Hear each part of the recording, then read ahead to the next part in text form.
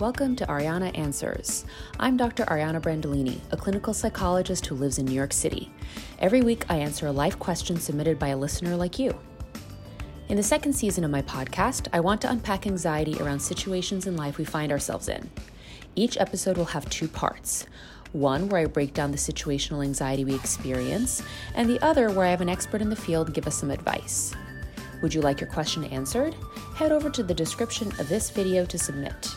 Now, let's jump into this week's episode. When you're having a fight with your significant other, who are you turning to? I have encountered this with several people that I work with, where they're like, I have no one to talk to except for you. And I'm like, I'm honored you talked to me about it, but let's try to build more people into your life.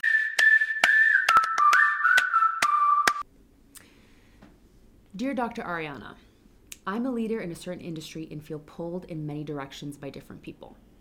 My anxiety makes it hard to say no because I have major FOMO, so I don't invest in relationships that really do count.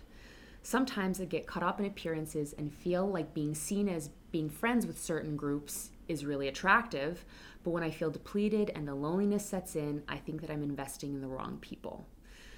I'm not sure I even know what friendship should look like. Because the anxiety and confusion friendship brings, sometimes it doesn't even feel worth it. Let me first off say, dear listener, that it is absolutely worth it. And here are some reasons why. A clinical review of nearly 150 studies on friendship found that people with strong social ties had a 50% better chance of survival, regardless of age, sex, health status, and cause of death than those with weaker ties. So they followed 300,000 people for a period of like 8 years, and people who had strong social connections were 50 times more likely to still be alive. 50% more likely, not 50 times. In fact, according to researchers, the health risk of having few friends is similar to smoking 15 cigarettes a day, and more dangerous than being obese and not exercising in terms of decreasing your lifespan. And keep in mind, this is real friends, not Facebook friends or followers on Instagram. Because actually, superficial, distant, and less meaningful friendships can actually lead to feelings of insecurity and loneliness, which can actually increase illness and likelihood of death just as much as obesity, alcoholism, and smoking. So that means that the key isn't to have more friends. The key isn't to have a ton of them, right? The key is to maybe have 3 or 4 really, really good friends. And then, of course, plenty of people who are fun to be around and you can have some fun with. And they result in a mutually beneficial relationship and share common interests, right? We want plenty of those too. So you don't need to be less friendly. You just need to nurture the most important relationships in your life, my dear listener. But people who deal with clinical anxiety often struggle with friendships. However, they're often not doing as bad as they think they are. Okay? So interpersonal functioning, which means relationships with other people, is the most common worry topic for people with generalized anxiety disorder. Those who have generalized anxiety disorder believe that they have fewer friends and have a biased social judgment regarding their negative impact on others. So they view themselves as less effective in interpersonal relationships. People who have more social anxiety disorder, right? Anxiety based that's solely focused on interacting with other people, tend to assume that their friendships are not high quality and that their friends don't like them. However, there's a problem with this perception because according to research, their friends don't necessarily agree. So people with anxiety tend to assume that they're coming across much worse than they actually are. So that gives us hope, right? It gives us hope and perspective that your anxiety doesn't have to actually dictate what's truth. Truth might be completely outside of that. So why does this happen? And that's because anxiety can train your brain to hold on to negative memories. When you're anxious, your body is under a lot of stress. Stress actually shrinks an area in your brain called the hippocampus, which is part of the brain that processes long-term and contextual memory. okay? When it shrinks, it becomes much more difficult for your brain to hold on to memories. But here's the tricky part. Anxiety tricks the hippocampus into thinking that memories related to anxiety are safe to store and remember. So the few memories that you do hold on to tend to be anxiety related. So in other words, anxiety wires your brain to remember failure, threat, danger, and all that fun stuff. Happier memories like success and achievement and safety are buried deep in your brain's basement. So, some good information to build some self-awareness. Let's talk about what healthy friendships actually look like. And a lot of people I work with struggle with this because in New York, especially as a city, it's a very transient city, it's very socially based, and so people might have a lot of people in their life, but it's a struggle to actually build a genuine connection. There's tons of really wise and common sense things that people talk about what is a good friendship. But I like research, okay? So I'm going to talk about what the research says. So there's a guy who's a developmental psychologist called Urie Bronfenbrenner, and he talks about the ecological systems model of development, okay? This is how he tries to classify what is deemed a close friend. So this model recognizes that we don't operate in isolation. Instead, we're part of a huge social ecological system, right? Within the system, there are also microsystems that's made up of people, their activities, their relationships with one another, and the roles that they play. We each have our own unique ecological ecosystem that then overlaps with other people's, right? Within our microsystem, we have family, we have spouses, we have friends. And friendships in research have been defined as a relationship based on mutual respect, appreciation, and liking. People are a bit confused about definitions of friendship. They're kind of all over the map, but this is one of the basic and trusty ones. Some of our friendships are closer than others. They are all voluntary, they have vulnerability, and they also have a possibility of deteriorating or ending, right? However, friendships are very, very important to our mental well-being, as I mentioned. So, how do we maintain our friendships? Research by this guy called Oswald looks at how we maintain our friendships and has found that there's 4 key maintenance behaviors that sustain and deepen a close friendship. So those of you who are kind of like, I don't know how to really do this, these are 4 of the qualities that this research has come out with, okay? The 4 things are positivity, supportiveness, openness, and interaction. So friendships that regularly and instinctively apply these forms of maintenance have the strongest friendship and emotional intimacy. Okay, so let's look at each of these qualities. So positivity. That doesn't necessarily mean like that you're positive people together, but this is where the relationship is rewarding because you feel positive emotions in it. There's positive conversations and behaviors and activities that are beneficial to both friends. It has been demonstrated that everyday interactions with another person results in positive outcomes like feeling comfortable, being emotionally positive, and then also buffers stressful situations. Additionally, when we have someone who we consider a close friend, we want to tell them when something positive happens. So this creates kind of a convergence of emotions where both of you are kind of getting boosted positive feelings because you're sharing a win together, right? This is called empathic happiness. And this is a common bond amongst friends when one of you achieves something, right? Would you like me to read your letter? Click on the description of this video to submit your question. The next one is supportiveness. What does that mean? True friendships provide assurance that they're there for us when we need someone. This is very important. And it's been found that best friends share the support equally, which creates sort of a self-other agreement. Each friend perceives their friend as part of them in a way, right? So, They supply us with functional support, gives us resources for emotional support, informational support, tangible support like material aid if we need it, and belonging. So importantly, the perception of social support is the one that really, really counts, okay? So they supply us with functional support, gives us resources for emotional support, informational support, tangible support like material aid if we need it, and belonging. So importantly, the perception of social support is the one that really, really counts, okay? So simply believing that you have someone that's got your back enhances satisfaction and well-being. Number 3, openness. This is where both friends feel safe to disclose information that is personal and sensitive. They feel like they can be authentic with one another. Authenticity is important.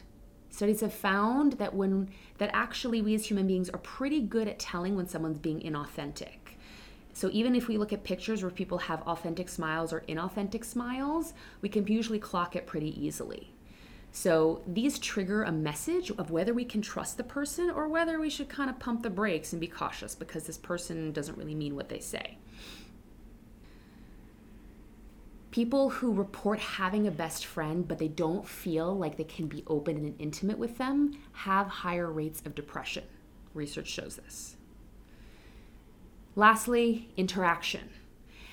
To have a friendship, you gotta spend some time together. You gotta interact, right? You gotta do some joint activities. Friendships that end up having very little interaction end up weakening over time and they kind of can peter out. So being physically in the same place can be really helpful, but then in this day and age of technology, we're able to be better connected, which is really awesome for friendships.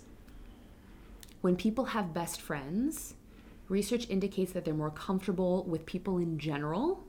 They have higher interpersonal happiness than those with kind of mental health issues that have difficulties making friendships. Do you find this information helpful? Is there a certain topic you'd like us to cover? Leave us a comment and review about what you'd like to hear. So when two people kind of come together and they're close, they also have something called similar regulatory processes, which means that they actually will both feel similar emotions. They kind of tune into each other. So really good friends will gain enjoyment by being together more than if you're kind of doing the same event and same thing with like a random stranger, right? So we can see how friendships are really important. Oftentimes, the people I work with are more concerned with romantic relationships, finding partners in that way. But I always harp on how important friendships are.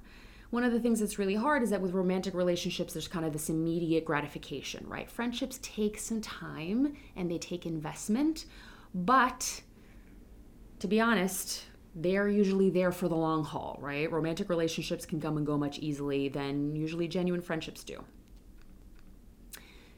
And so, as I mentioned, especially in New York City or in cities in general, loneliness just is getting higher and higher because there's very little genuine connection. And so it's a really important thing to actually invest in, an important thing to be intentional about. Dr. John Townsend recently released a book that's awesome. It's called People Fuel. And he talks about the importance of the people that we have in our life and the fuel they provide to us.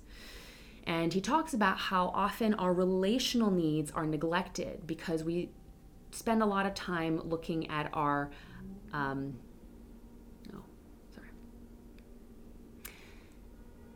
And he talks about how often our relational needs are very neglected because we're so focused on other things, right? Other needs being met, whether it's work needs, physical needs, practical needs. It's very hard to actually say, wait a minute, I feel like I just need relationship right now. And the idea is really simple. We need to need each other. All the research shows that this is true, right? People are fuel that help us grow. And so what we want is the right kind of fuel in our gas tanks to help us be healthy and to help us prosper. So this is more than a luxury. This is absolutely crucial. For example, you don't put off meals for a month, right? Because you need it to fuel your body. You also should put off connections because they're fuel for your soul. Also, to be the highest, to be the best person possible, you need the best fuel possible, right? You don't want to put junk food in your body. We're always looking for inspiring books to fill our minds with. We're always looking for the best exercise routine. You also want to be around the best people that you have available. Why don't we express this need, right? Why don't we talk about how lonely we are and how much we actually need other people? Several things. It feels weak. Saying I need something from you. Well, saying I need something from you is much easier than actually saying I need you. I need to just connect with you, right? It makes us feel weak. It makes us feel incomplete and helpless. We don't like that. Sometimes we feel selfish.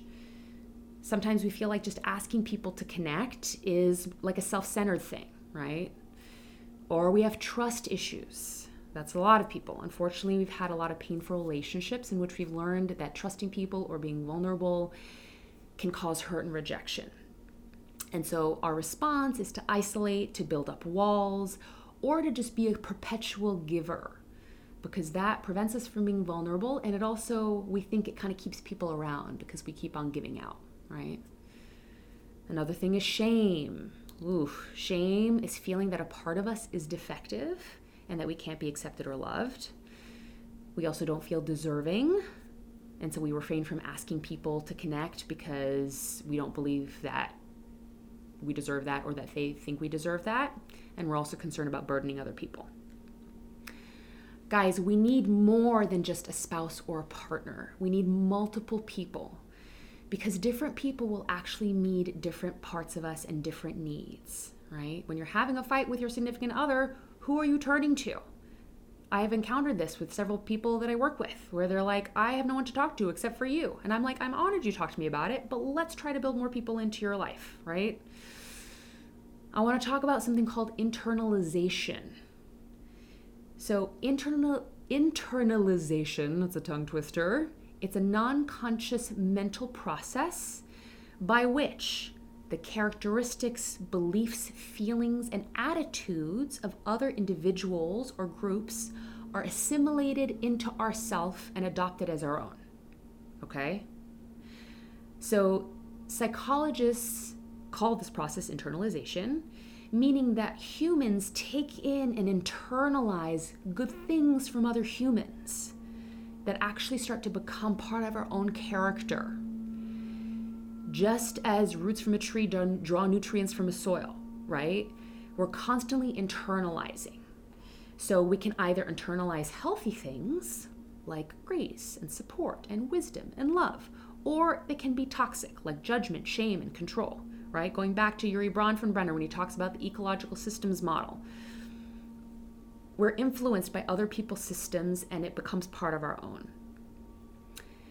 And science has discovered that it's best to internalize things from others through experience, right? So when a relationship is sufficiently important to someone, they feel some sort of interest and emotion, and then that transfer happens, right? So you need the highest grade relational fuel to achieve a great life. That makes sense. That you also need to identify with the right kind of people to provide that fuel. And that is your responsibility. Not everyone in the world is the right person to provide you with the right nutrients.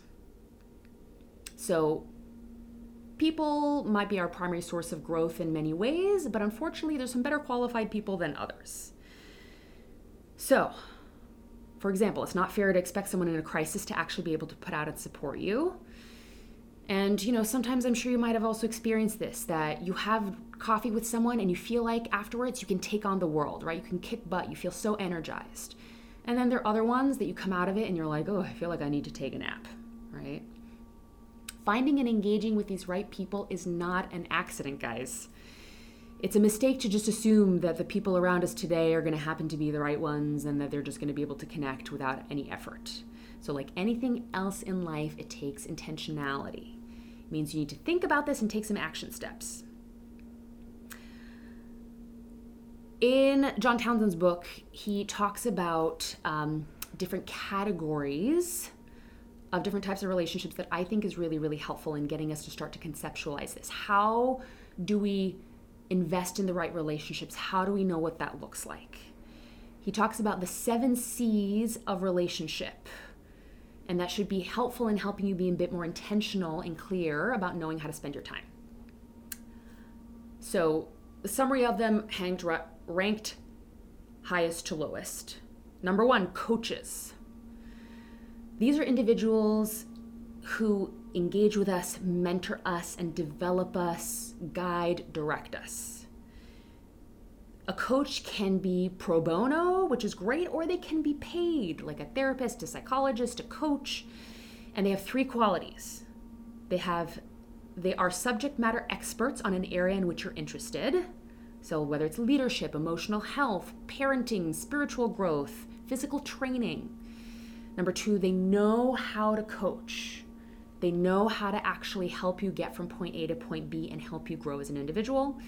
And number 3, they don't have any personal need for you as a friend or a buddy. That's great, but having time with them is all about you, and we all need those inputs in our life. Number 2, comrades. This is your life team, guys. These are the 3 to 10 individuals who know all about you, they accept you fully, but they can also tell you tough truths when you need to hear them. They're also fully involved in your growth. They're vulnerable with you. They want to help you as well as you help them. It's a mutual improvement. Comrades can be a group of you people together. It can be a bunch of individuals, or it can be a hybrid. Number 3, casuals. These are friends, people that you have a good, positive relationship with. Maybe your kids are on the same soccer team, or you have a mutual interest group. There's someone in your yoga class. You go to the same events. Casuals help us experience being in the moment, enjoying life. They also are a farm team for potential life members, right? Life team members. So knowing a bunch of casuals and suddenly you develop a relationship, you're like, oh, I really like that person. They can actually be poached into your comrades, right? Into your life team. Number 4, colleagues. We spend a great deal of time at work, right? About a third of our time is spent at work. So it's important to be with the right people. And you don't always have to like hang out with or like the people you work with, and you don't have a lot of say in who they are. But as much as possible, it's important to try to work with those who are, number 1, truly competent, number 2, relationally oriented, and number 3, work well in teams. This can make your work-life energy producing experience so much better, right? Number 5, care. These are individuals who are without something that they need, and you can provide it for them. So this can range from mentoring a young person to get into college, or mentoring a young business person, or helping volunteer digging wells in another country. Our care relationships help make the world a better place. So they're also really important. They also release oxytocin in us because we're giving back, and it's a hormone that lifts our spirits, reinforces us to repeat these activities again, okay? So a large part of having a healthy life is giving back. But we also need to be aware that spending too much time and energy in too many care relationships can be detrimental. Number 6, these are called chronics. Chronics aren't bad people. They're often very good people. However, they have these long-standing patterns of having problems that simply won't go away. Financial woes, family woes, relationship struggles, for example. To help you navigate anxiety and become more mindful, I've created a 20-page workbook for you, completely free. You'll find journal prompts, exercises, and a wealth of information on how you can master anxiety and live a better life. Click the link in the description to download. We all have our challenges, and that's okay, but chronics seem to not be able to learn, right? They don't really learn much from their experiences. They don't tend to take the advice that you give them. They tend to kind of be stuck in where they're at, and they seem to be a little bit too comfortable there. They want to spend time with you, but more because you're a caring and supportive person, and less because they actually want to take your advice and apply it to their life, right? You can spend an enormous amount of time and meeting time trying to get chronics out of their hole, but you might not see that change. And number 7, contaminants. We all have our issues, but contaminants are another level. They are actually people who have bad motives. They can be envious, they can create division, they can want to manipulate others, they can attack your business, attack your marriage, your family, or you as a person. When you have a clear evidence that you're dealing with a contaminant, warn them of their behavior and then please run. So oftentimes when I talk to people, especially people who are leaders or people who are highly effective, like people, they're like, "Oh, I'm kind of bottom heavy." And so we need to become aware when we have too many cares, chronics, and contaminants in our life and not enough coaches, comrades, and casuals. Imbalance can lead to a loss of energy and a loss of positivity. So, how do we rebalance all of this? Here's some suggestions. First, add before you subtract. Something has to change. However, rather than pruning back, try to see if you can access and determine people who are coaches, people who are comrades, and people who are casuals that you can actually spend some more time with and invest more of your relational capital into, right?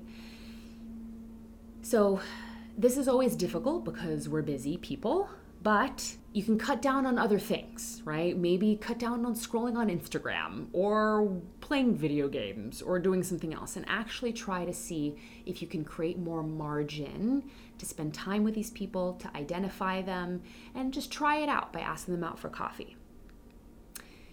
Quality before quantity. Take your time. Friendship takes time to develop, and this is for the long game, and that's okay. It's not something you need to rush into.